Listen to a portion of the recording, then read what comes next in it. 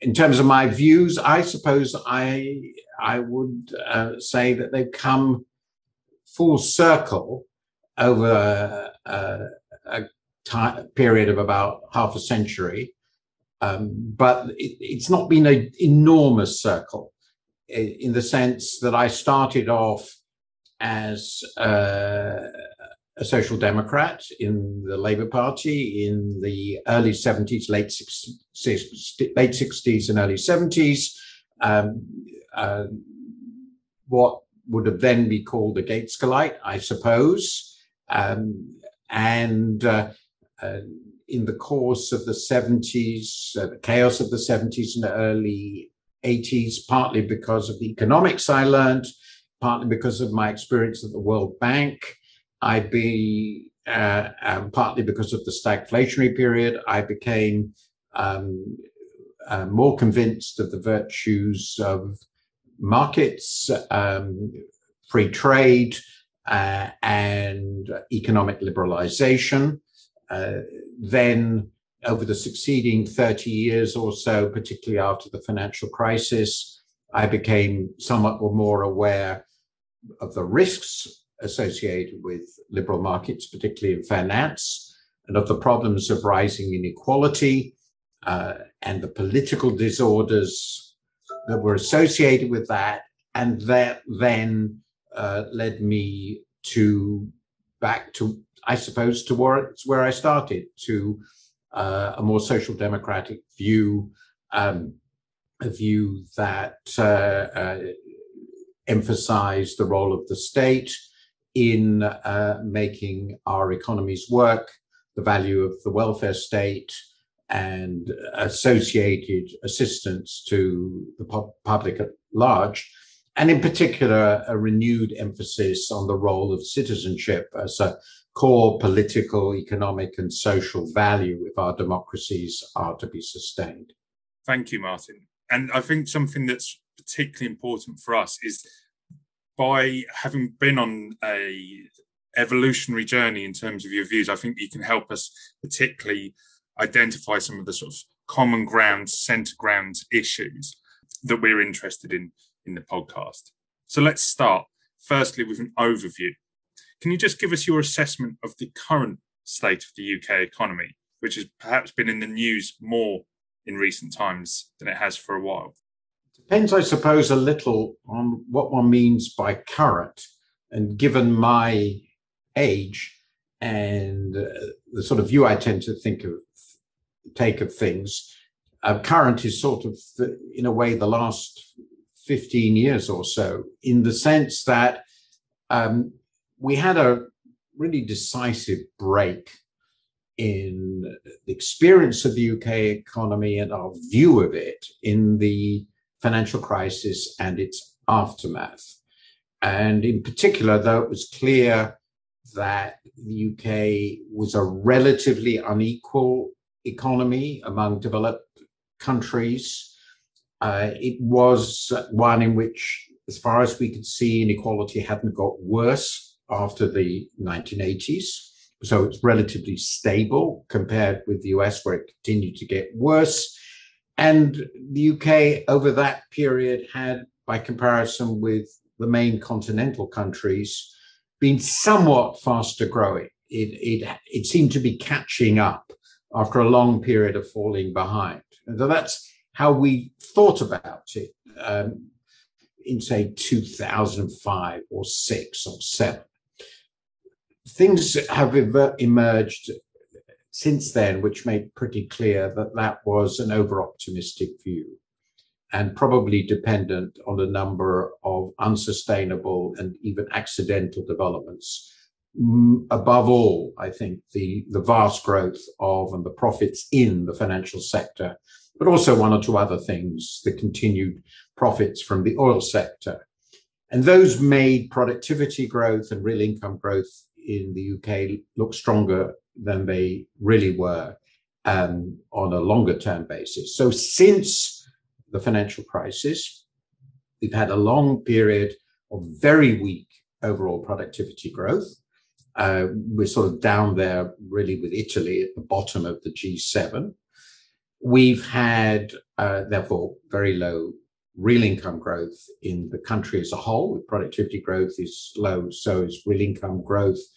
And a lot of the real income growth was generated by the expansion of the labor force through migration rather than rising real GDP per head. We, of course, had the political decision of austerity under the Cameron-Osborne period, and we had the shock of the Brexit referendum and the subsequent Brexit negotiations. Throughout that whole period, productivity growth has continued to be very weak, and with no sign of its returning to the pre-2007 trend. Investment levels have been extraordinarily low. On one measure that I looked at, average investment as a share of GDP in the UK was essentially the lowest in Europe, apart from Greece, over the last 12 years or so. So that's, you can't really grow if you don't invest. The corporate sector looks very weak. And of course, as a result of Brexit, our trading relations with our most important partners have deteriorated substantially, and that's showing itself up pretty clearly in our trade performance now. Then into that slightly longer term picture, which is, as I said, what the financial crisis has revealed and also what it has created. We've then got the COVID disaster and the recovery, and the COVID disaster economically was very deep here. I'm not talking about the number of fatalities, but the economic effects. And we've had really, by comparison with our peers, a very weak recovery for a number of reasons. And so one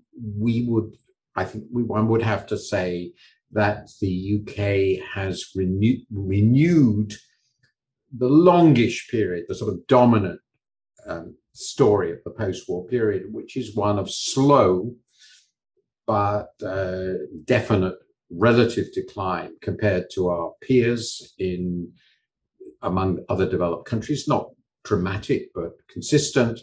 In terms of real incomes per head, we remain a relatively unequal society. So that means the people at the bottom are really very definitely at the bottom.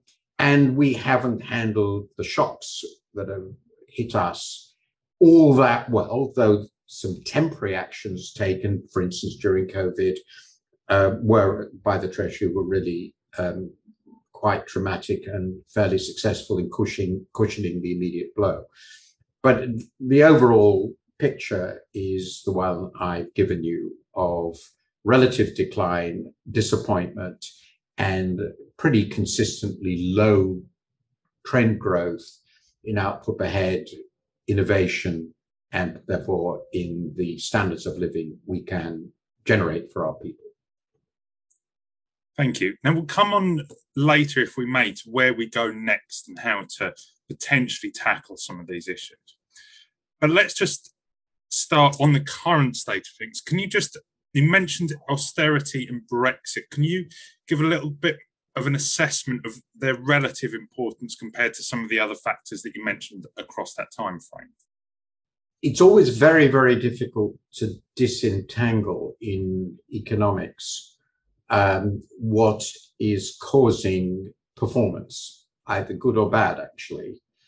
And I would say that the biggest single reason for the disappointment of the post-financial crisis period is that the underlying structure of our economy and its areas of strength turned out not to work as well as we'd hoped. It's not because of austerity nor because of Brexit. That essentially we didn't have a very strong economy. What do I mean by that? Well, as I've indicated, a lot of income was generated in our economy by the financial sector and associated professional skills, consulting and so forth, which provided very good livings for admittedly a relatively small proportion of the population, but in aggregate quite a large amount of income, a lot of revenue for the state. And that meant that we could afford quite easily a certain level of public spending quite comfortably without very high taxes. We are, by the developed country standards, a fairly low tax country, which meant in aggregate quite reasonable standards of living for a lot of people. But as I've already indicated, a lot of that was an illusion, and we ended up with this very low productivity growth ever since then. And that's far and away the most important feature of our economy, in my view. And it's basically because we're not very strong in the sectors where really fast productivity growth can be generated. And the most important sectors for that are technology, the technology sector. We have essentially no world-beating technology companies. We have no equivalence of what the Americans have been able to generate in the last 20, 25 years. We also have, by comparison with, say, Germany, Northern Europe more generally, a really weak and hollowed out manufacturing sector, and that goes back 40 or 50 years. Some would say 100, but that at least is debatable. And those are the sectors where really fast productivity growth could be generated. Ours is a predominantly service-led economy, and apart from financial services, which, as I said, turned out to be a bit of a will o' the wisp, it's really hard to generate very rapid growth of productivity in services, particularly more labor-intensive services. And that's really just the structure of the economy. And I think it's a sort of an illusion that people have that it's simple to change that, and that path. I think it's really incredibly difficult. So I would say the starting point is we just don't have a very strong economy. Then, of course, we made two decisions which made it worse. After the shock of the crisis and after the realization that the size and growth of our economy was likely to be less than we'd hoped in, say, 2004 or 5, and I think that was ineluctable. That's been true basically throughout the entire developed world. Nobody has gone back to the pre-crisis trend, at least none of the big countries. So there was bound to be some austerity somewhere, and people were going to be in aggregate less well off than they hoped. But how we did it,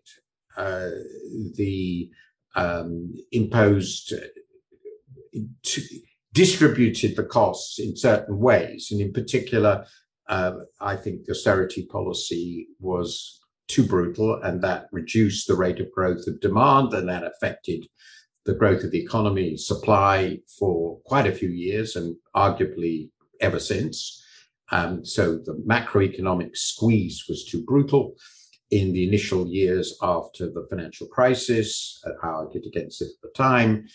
And in addition, it was structured in ways that imposed a very large part of the cost on public spending, and particularly on the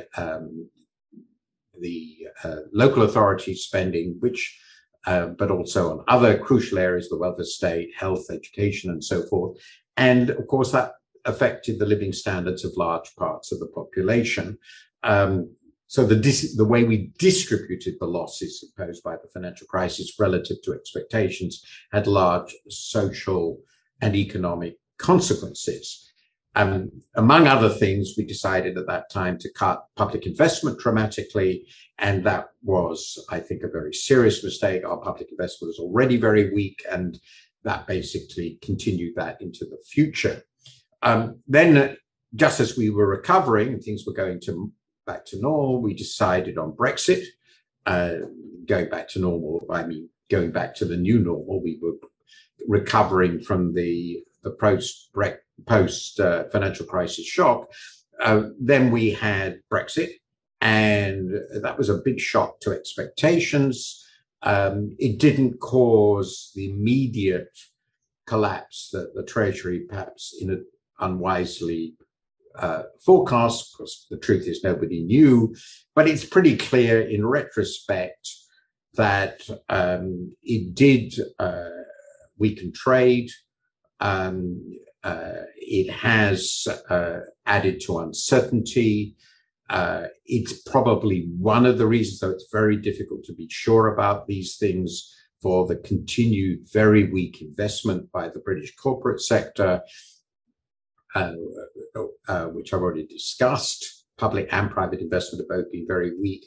And this probably reinforced the tendency towards very weak productivity growth, which I've already discussed as being the dominant feature of the post-financial crisis period. And of course, as I've already emphasized, but I say this in other ways, this has led to an exceptionally slow rise in household real disposable incomes, and as far as one can see, worse than anything in the last century. Since that period, which explains the malaise, the sense people have that they're not getting better off, and then of course COVID and now the shock of the cost of living crisis adds further negative shocks to that longer term picture. So one thing I wanted to explore that I think is coming into more focus now, and you touched on some of the sort of historical precedent and the way it's, and with the cost of living crisis that seems to have been brought into sort of a sharp current relief. Do you think that the Bank of England potentially, and other central banks, but let's just focus on the UK for now, do you think that central banks have got it right and are getting it right? We can come back to sort of what we should do next in the future, or sort of shortly, but for now, do you think that they have got it right and are currently getting it right? I think the honest answer to that has to be, we have no idea.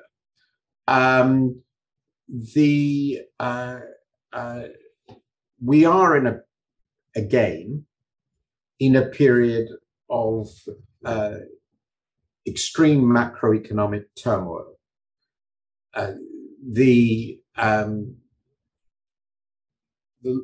previous periods of extreme macroeconomic turmoil were the 70s, where we had huge terms of trade shocks and very high inflation. If I remember correctly, inflation in the UK peaked at close to 25% in, I think, 76. It's about then anyway. So it was a cost of living crisis and a half. And then the second period of macroeconomic crisis, very different, was the financial crisis, which I've already been talking about, so sort of say 2007 to 10, and its aftermath. And we're in another period of macroeconomic crisis. And here it's been a succession. We've had the COVID shock, which generated the biggest downturns in our economy, I think, ever recorded, certainly in peacetime. And globally, the most widely shared recession ever, at least on the statistics we haven't been able to estimate. So there was a huge COVID recession from which most countries, including this, have not fully recovered, in the sense we haven't got back to the pre-crisis trends, and they were already weak ones, as I've already discussed. Then, as we came out of COVID, we had this huge surge in prices worldwide, including here, of course, because of supply constraints in the context of very strong global aggregate demand, driven by very strongly supportive monetary and fiscal policy, especially in the US, but not uniquely in the US. And then we got the Ukraine-Russia war, the invasion of Ukraine, which has added further turmoil to energy markets and, of course, food markets, and made the cost of living crisis much worse. If you think of inflation as a cost of living crisis, it's just the inflation environment combined with negative terms of trade shock, because we're a net importer of these commodities. Now, in that context, it's immensely difficult to be sure whether the central banks have got it right or got it wrong. My view tends to be that in general, their monetary policies remained too expansionary for too long. They should have begun to normalize them in 2021, so at the beginning of last year, certainly by the middle of last year. They should have done so slowly. They should probably have ended the purchase of assets quite a while ago. And if they had done this, it might be the case, but it can't be sure, that the inflationary pressures will be less dramatic than they are now. Of course, the downside of that is that the recoveries would have been weaker. And instead of having very low unemployment as we have, we would have substantially higher unemployment.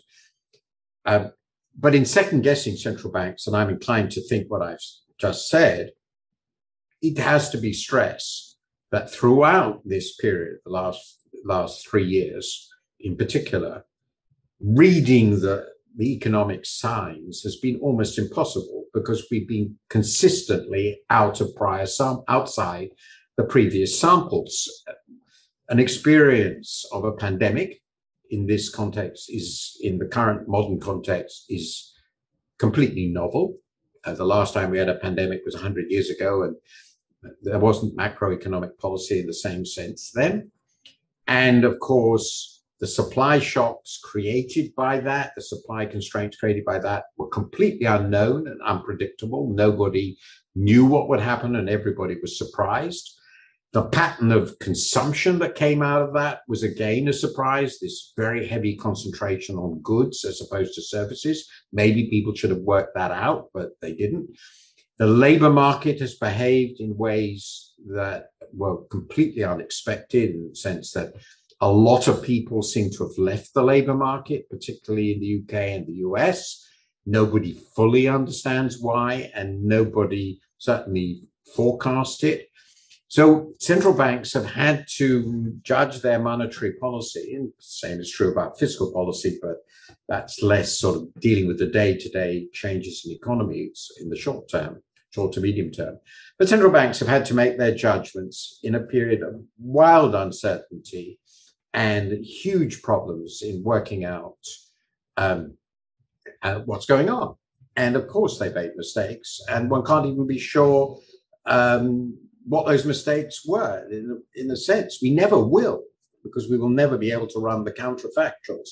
So I would say, for all these reasons, it's really impossible to say whether they got it right or wrong.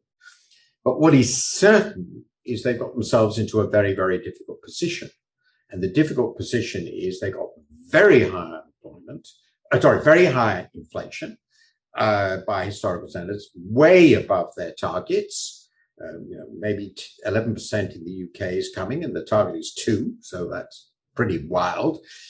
Higher inflation than at any period since the early 80s, so that's more than 40 years. And at the same time, they want to keep demand strong. They want to pull the people who left the labour market back into employment. They don't want to generate lots of unemployment, because they're well aware how weak growth was before the crisis. They don't want to create another huge recession if they can avoid it. And they don't know how to make this balancing act work. And again, part of the reason they don't know that is they don't know how quickly all these supply constraints, which we see in the world economic system, will disappear in energy, in food, and in other goods. And part of that is because it depends on what happens with the war, and part of it is because we don't know whether the COVID effects are going to disappear soon. So it's an immensely difficult task that they face, and almost certainly whatever they do is going to look wrong, because the outcome will be not one that, on balance, the public wants. They want a strong economy with low inflation, and the chances are they're not going to have that. Thank you. So I think now is probably a good time to move on to some more of the political aspects of this. And Steve, my fellow podcaster, has joined us now. So I'll pass over to Steve to ask some of the questions and to get your interpretation of some of the politics of the economics that we might see as things are now and going forward. So welcome, Steve. Thanks, Martin. And Martin Wolf, it's a real pleasure to have you on the podcast. And I'm very sorry that I had to join a little bit late. So we'll move on to the politics stuff. And I have managed to listen to the last few minutes, and it sounds like you're outlining some pretty profound challenges for the economy. So what I'm interested to know is how you think the sort of political ideas in the UK particularly, but more broadly, if you like, are measuring up to that. So what is your assessment of the economic policies and outlook of the main parties? Perhaps we can start with the government and move from there. I would say that they have more or less given up. I think one of the things that I've learnt, which is sort of the way I think of things now, is that what I thought politics was about has ceased to be what it's about in most developed countries, but very particularly here and in the US. Also, as we can see now, very much in France too, and actually in other developed countries. What do I mean by that? So in the period up to, let's say, even the early 2000s, I would say, so from the Second World War to 2000, the debate was focused on economic policy in a modestly technocratic manner. There were some ideological elements, are you pro-market, less pro-market, and all the rest of it.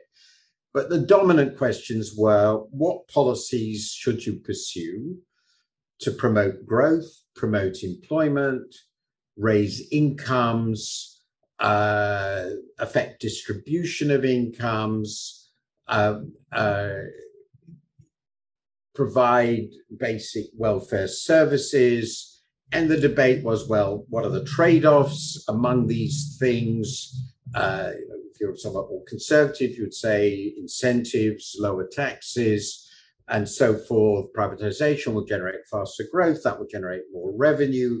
You've got a sound economy that will allow us to fund services better. And on the left, they would probably say, well, more government intervention, all the rest of it will do better. We can raise taxes a bit and so forth. The debate was, as it were, a debate within a sort of parameters largely set by economic and social concerns, which are relatively clear. In the last 20 years or so, perhaps it goes further back, I would say, and I think it's probably led by the US, but it's obviously important here. What I think of as very broadly identity, cultural issues have become more important. Nationalism has become more important.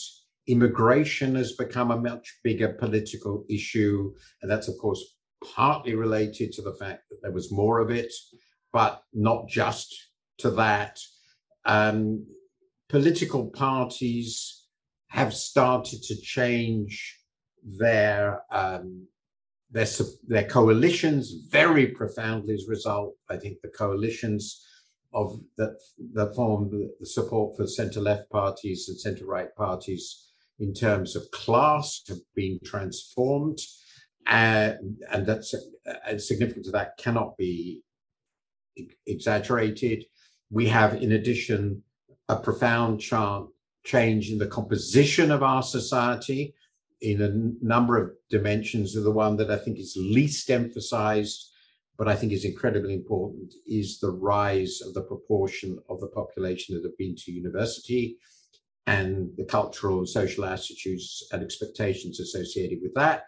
So I think that our debate on politics, what are political issues and how to deal with it, has changed utterly. And we followed the Americans, though in a rather different way, into a political discussion which shies away from economics, partly because the background is so depressing on economics, and partly because no party really has any clear idea what it wants to offer because it doesn't know what would work, and increasingly onto social and cultural dimensions, in which my perspective is that by and large, the center right and right are doing better than the center left and left, that as a political proposition.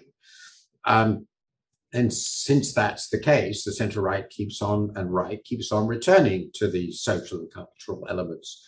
I'll give you one example. Every time this government is in trouble, it starts stoking up friction with the EU again, which sort of reminds people of the Brexit issue as a cultural and political issue rather than an economic one. Again, every time there seem to be problems, it stokes up immigration issues, though they are trivial and peripheral ones in any meaningful sense.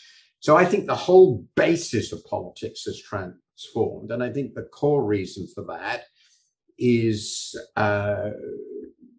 the failure to articulate the economic debate in a way that meshes with the concern of most people, and the emergence of new coalitions in our society which don't divide neatly on economic policy lines. And I think it's a very profound transformation of our politics, and I think it's unambiguously for the worse.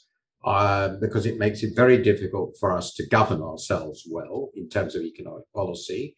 And in addition, it makes it very difficult for us to feel as a society that what we share is stronger than what divides us, because basically we're pursuing social and cultural division as a main platform of our politics. That just emphasizes from a daily basis all our divisions.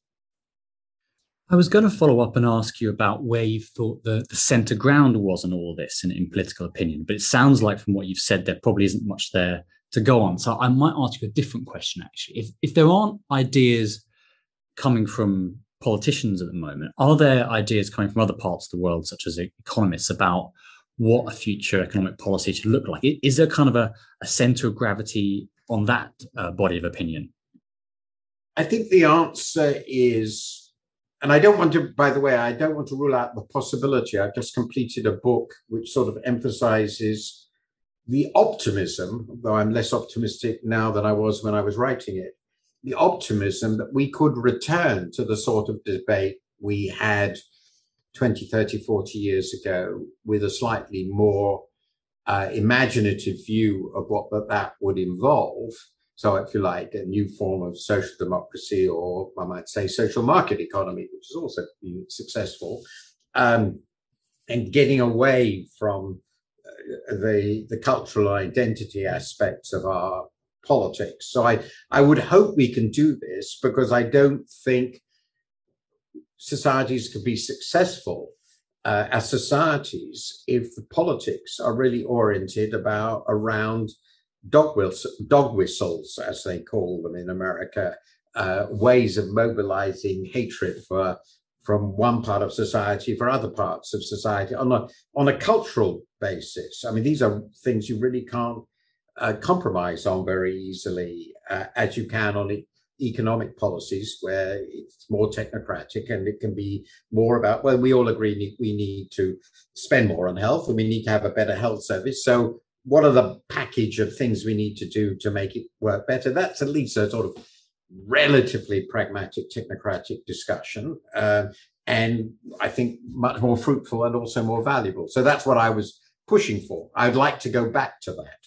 Now, I think there are quite a few things we could try to do to move in that direction, which would orient around making economies more competitive, less monopolistic than they are now, improving education and training in really quite a big way, raising investment, both private and public, substantially, putting real funding behind the leveling up agenda and making that go along with really serious devolution I believe very strongly in devolving power to local levels of government to work out to some significant extent their own agendas. I think putting a lot of money into science and research and development, both public and private. Of course, maintaining our contributions in and participation in all the major European programs like Horizon and so forth. I think there's a lot of things we can do to make our economy work better. I think there's a lot we can do to make our social services better. My own view is that taxes on average have to rise, and we should accept that. And obviously, the better off need to pay for that. I think the sort of level of taxation we see in the Netherlands, which is a more prosperous society than ours, it's not dramatic, but it's significant, maybe 5 percentage points of GDP or so. I think that could make a lot of difference if done properly. So I think there are lots of things we could do. It would, of course, involve very difficult and painful trade-offs and choices and a much more honest public debate than we ever have on any of these things. And of course, it would involve, if not reversing Brexit, at least trying to have the best possible deal on trade with the EU and trying to make it stable so we don't put it under threat every minute. Now, this is what I'm outlining is an unimaginable politics right now. It's not, nobody on the left seems to dare to say any of these sorts of things, probably because they think they will be wiped out. And obviously the right doesn't want to say any of these things because it doesn't really believe in them. And so we're stuck where we are. And I think the time when Labour did decide to go really radical, which was under Corbyn, the policies were really very ill thought out and incoherent. So I've basically come to the view there are ideas, there are perfectly sensible things we can do. They will be really quite an upheaval, but they're not within the frame of the political debate as it now exists. Nobody is prepared to address them. And because the economy works badly, nobody really has anything they want to say on that. So we constantly get stuck in this completely futile, self-destructive set of dog whistle debates, culture debates on which we make no progress, I think, and which divide us madly, as we can see. So I can imagine another politics. I've discussed this in my book. I discussed why it's important because I think the future of democracy itself is at stake. If democratic governments can't provide decent government for the better part of their people, which means prosperity, security, stability, then I think democracy itself comes into question and we shouldn't be complacent about it.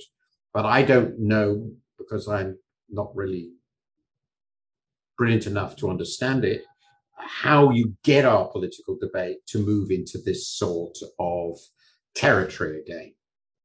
Thank you, Martin. I just wanted to pick up on something related. That you've spoken about the current government's economic, let's say, policy.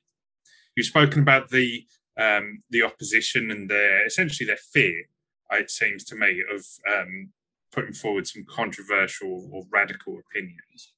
You've previously said that Rishi Sunak, who perhaps at the time that you wrote it was looked more likely to become the next prime minister, you said that he offered warmed up Thatcherism, but that was insufficient for our needs. So what did you mean by that? You've touched on some of the things that you'd like offered as a replacement instead, but is there anything else specifically around warmed up Thatcherism that you wanted to cover? I think there is a strand in the Conservative Party which goes back to the 80s, which thinks that both politically and economically, the solution is to carry through what they think of as the Thatcherite revolution, which is to move radically towards a small state, low tax, free market, ultra deregulated economy. which is sometimes called Singapore on Thames. And I think that Sunak came quite close to indicating his desire to be seen as part of that group, though I suspect he's too intelligent to believe that's really a credible policy for our country. But it is very clearly an important strand in the Conservative Party, and it was an important strand of the Brexiters. And my view is, well, very bluntly, Singapore is an irrelevant model, and in any case, they don't understand Singapore. Second, that a small state deregulated economy is completely politically inconceivable in Britain and therefore irrelevant. And third, if it were achievable, it quite certainly wouldn't work because the problems of generating rapid growth in a high-income country require something much more sophisticated than that. And I think of this as being able to combine market incentives and the innovation associated with markets and competition in markets, so I believe in market economics, with very high levels of government investment in physical capital, in people, human skills, and so forth, in research and development, in science, and as I already indicated, in enabling regions of our country to make plans and undertake development programs of their own, because I believe in that diversity. That would require substantial government resources.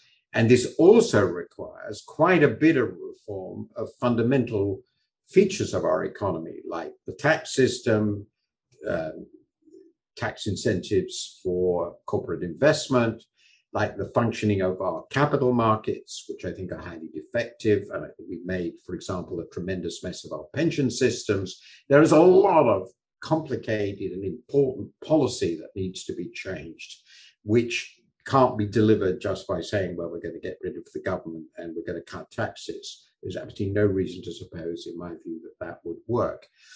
And what I was concerned about in Rishi's formulation, in Sunak's formulation, was that it sort of didn't really say much about all the agenda, the whole agenda of government, what role it plays in all this. What would a pro-growth, proactive government look like? How would it be funded? What would it have to do? The strong impression he gave, though he emphasized the need for higher investment, more productivity growth, more skills, but the dominant thrust was that if we get the government out of the way, deregulate, cut taxes, and so forth, we're sort of going to get all that. And I just don't think that's true. So I think that the countries we have to learn from are the more successful developed countries, and in their different way, Northern European countries, and also in the US in important respects, particularly the way America has created conglomerations of new business like Silicon Valley and so forth. These are all the things we can learn, and those are going to have to be the models we follow. And what I would like to see intelligent debate on economics in this country being about, well, how best can we reform what we've got to become like the more successful European countries? And what can we learn from the US as well? Clearly it has a very powerful economy along with many weaknesses. And what does that mean for how we structure our state and what sort of tax system we have, and so on. That's what I would like to look for. And I think Sunak is smart enough to see that's the way the centre-right should go. And I think it's the way Labour should see itself. And they would come up with different answers. That's fine. But in the hope of getting a consensus on a more proactive view of the state, without, of course,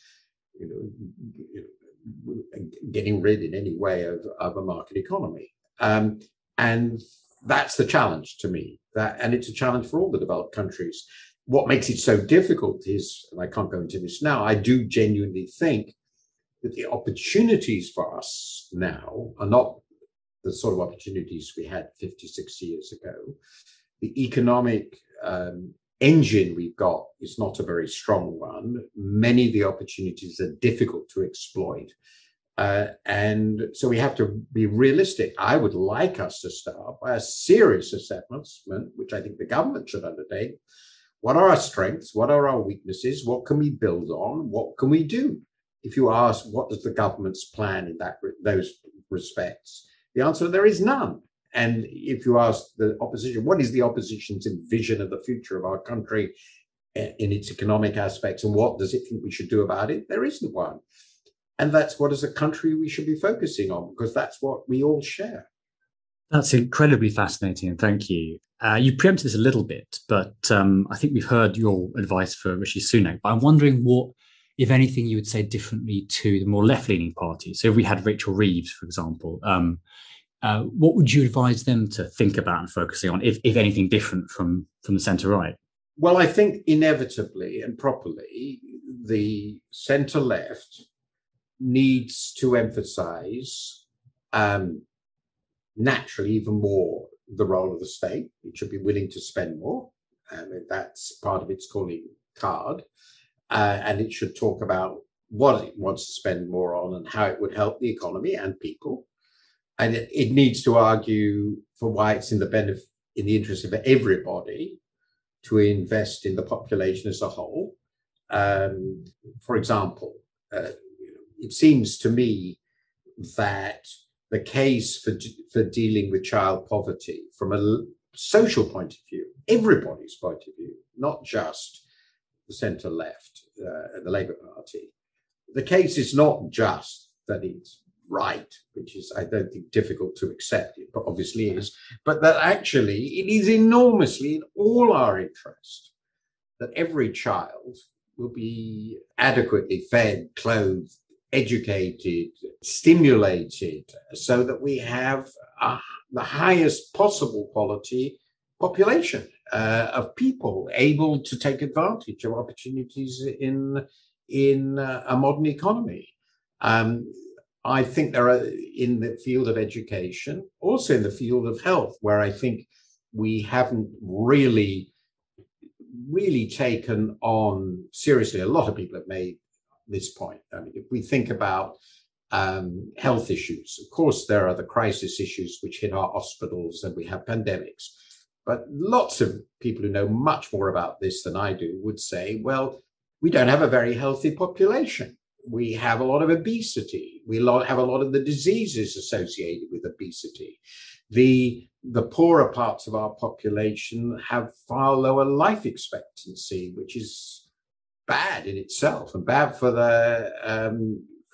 our society and though I don't want to emphasize this too much, our economy. So there are areas of social policy, which are also areas of economic policy, which can naturally be emphasized by a centre-left party. I think the levelling up, devolution agenda is one the centre-left should take up with enthusiasm, partly to get away from the idea that they're always about centralisation. I think I have a strong ideas about how it should be constructed, but I think that should be an important agenda for them. The financing of local authorities immediately arises. The funding of local authorities in our country through the council tax, otherwise centralised grants, is grotesque. We need a much more decentralised tax system. We need local taxes so that local authority can raise their own taxes. The property tax system in our country is ridiculous. Inheritance and capital taxes on wealth need to be completely reconsidered. The inheritance tax is a joke in this country. I could go on and on and on. There are an immense number of interesting policy areas which have importance for government revenue, for justice, for efficiency, which a thoughtful centre-left party could put forward. Now, I do understand that as soon as they discuss any of these things, there will be a ton of bricks falling down upon them from the media, and they will be frightened, and they won't say any of these things. And I think that's understandable, but it means that a very large range of really important issues for the future are never discussed because they're too frightened.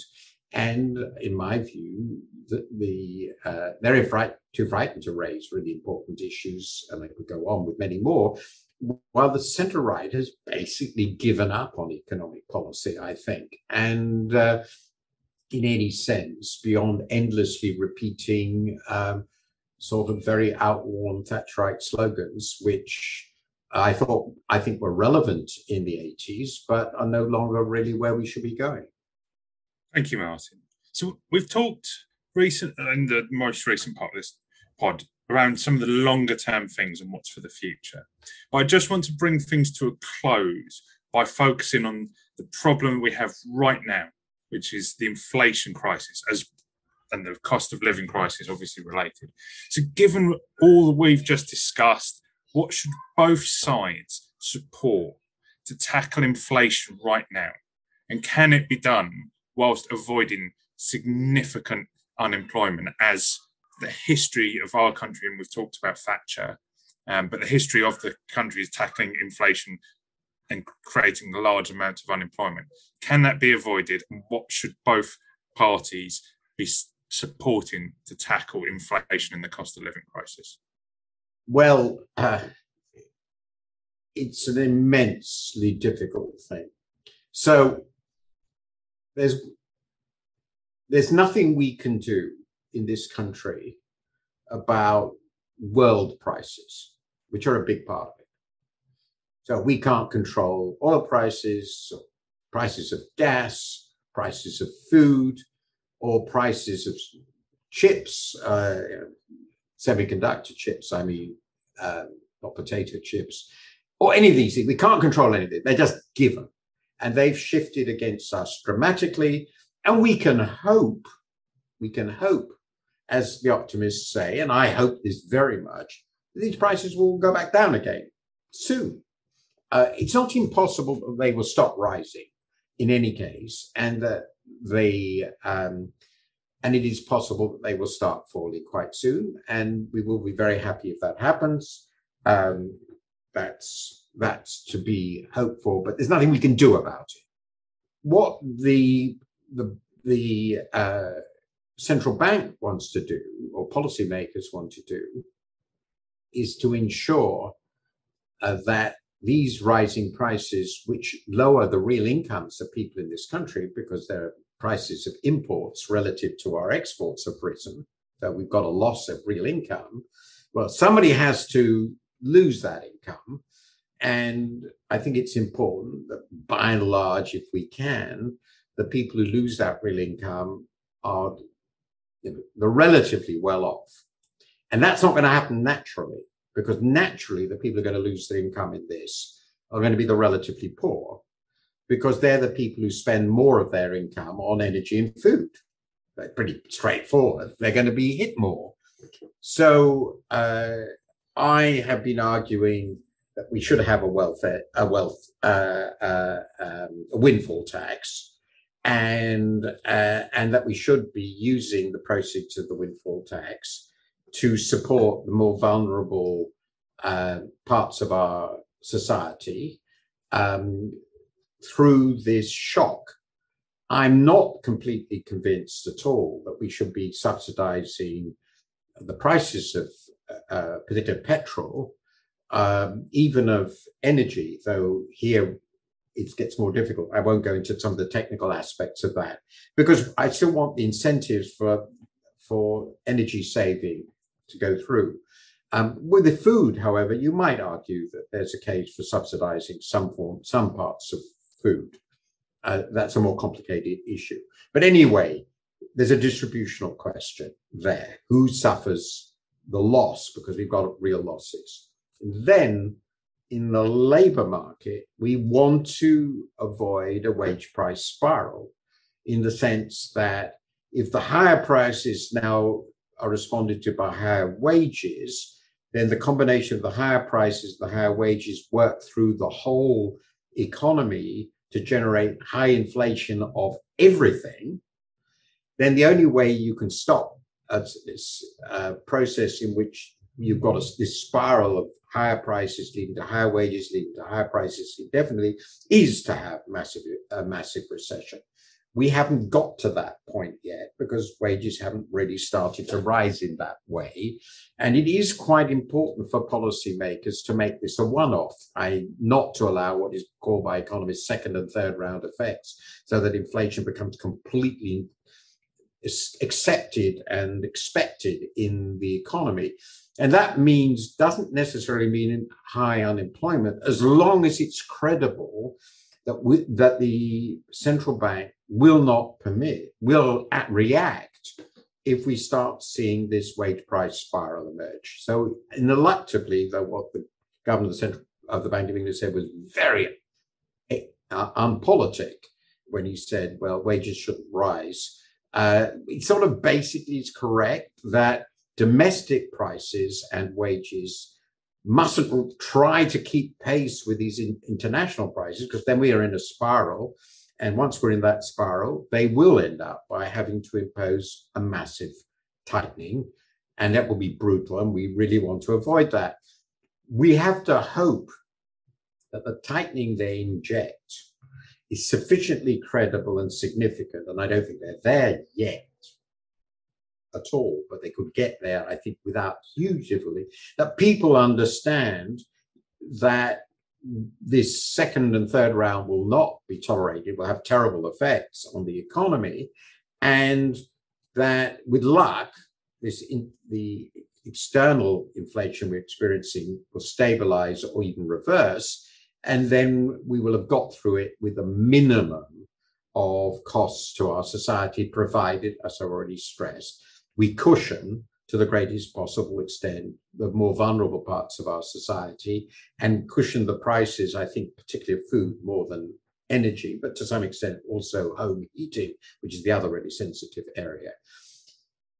Now, you're asking me, is that possible? Is what I've described, this combination of accepting the real losses, cushioning the vulnerable, cushioning some of the prices, and preventing the spiral, is that possible? The answer, I think, is that it is possible. I don't think it's probable. It's very difficult. But given that we have a very long experience of moderate inflation, it is possible this can be done, provided we are reasonably successful in preventing the spiral over the next year or so. And once it goes beyond a year, we get 2, 3, or 4 years of inflation at this sort of rate, then I think it really becomes difficult to avoid something more brutal. So the next few months, year will show us, and it depends very much on the Bank of England. My own view is that Bank of England has not tightened enough yet. I hope I'm wrong, and I would stress that this is a matter of judgment. It's an art, not a science. But the way I framed it is broadly how most economists, I think about this a lot, would frame the issue. And as I said, it's a long explanation. I would say it's possible we could avoid this endless spiral, and it's possible it will all go back down and back to where we were, particularly if the war ends soon, but that doesn't seem likely. But it's going to be very, very difficult, and it's very difficult to see how we can avoid at least some quite real pain in our society. You asked all the right questions. Unfortunately, we don't, as you probably realize, have very good answers, and I'm afraid I have become, perhaps this is age hitting me, very pessimistic about our ability of our politics on both left and right at the moment to rise to the occasion. I finished the book. It will be out in January, published by Penguin. It's called, and you will understand why, The Crisis of Democratic Capitalism. Thank you, Martin. It's quite a sobering note to end on, but an enormously informed, informative, and thorough coverage of the economic situation. And I say thank you very much for taking the time to speak to us, because that has been superb. So, Martin, Wolf, thank you very much. Great pleasure. Thank you very much. Steve, as always, thank you very much. Thank you both. It's been fascinating. Thank you to our listeners. This has been the No Man's Land podcast. Goodbye and hope to see you next time.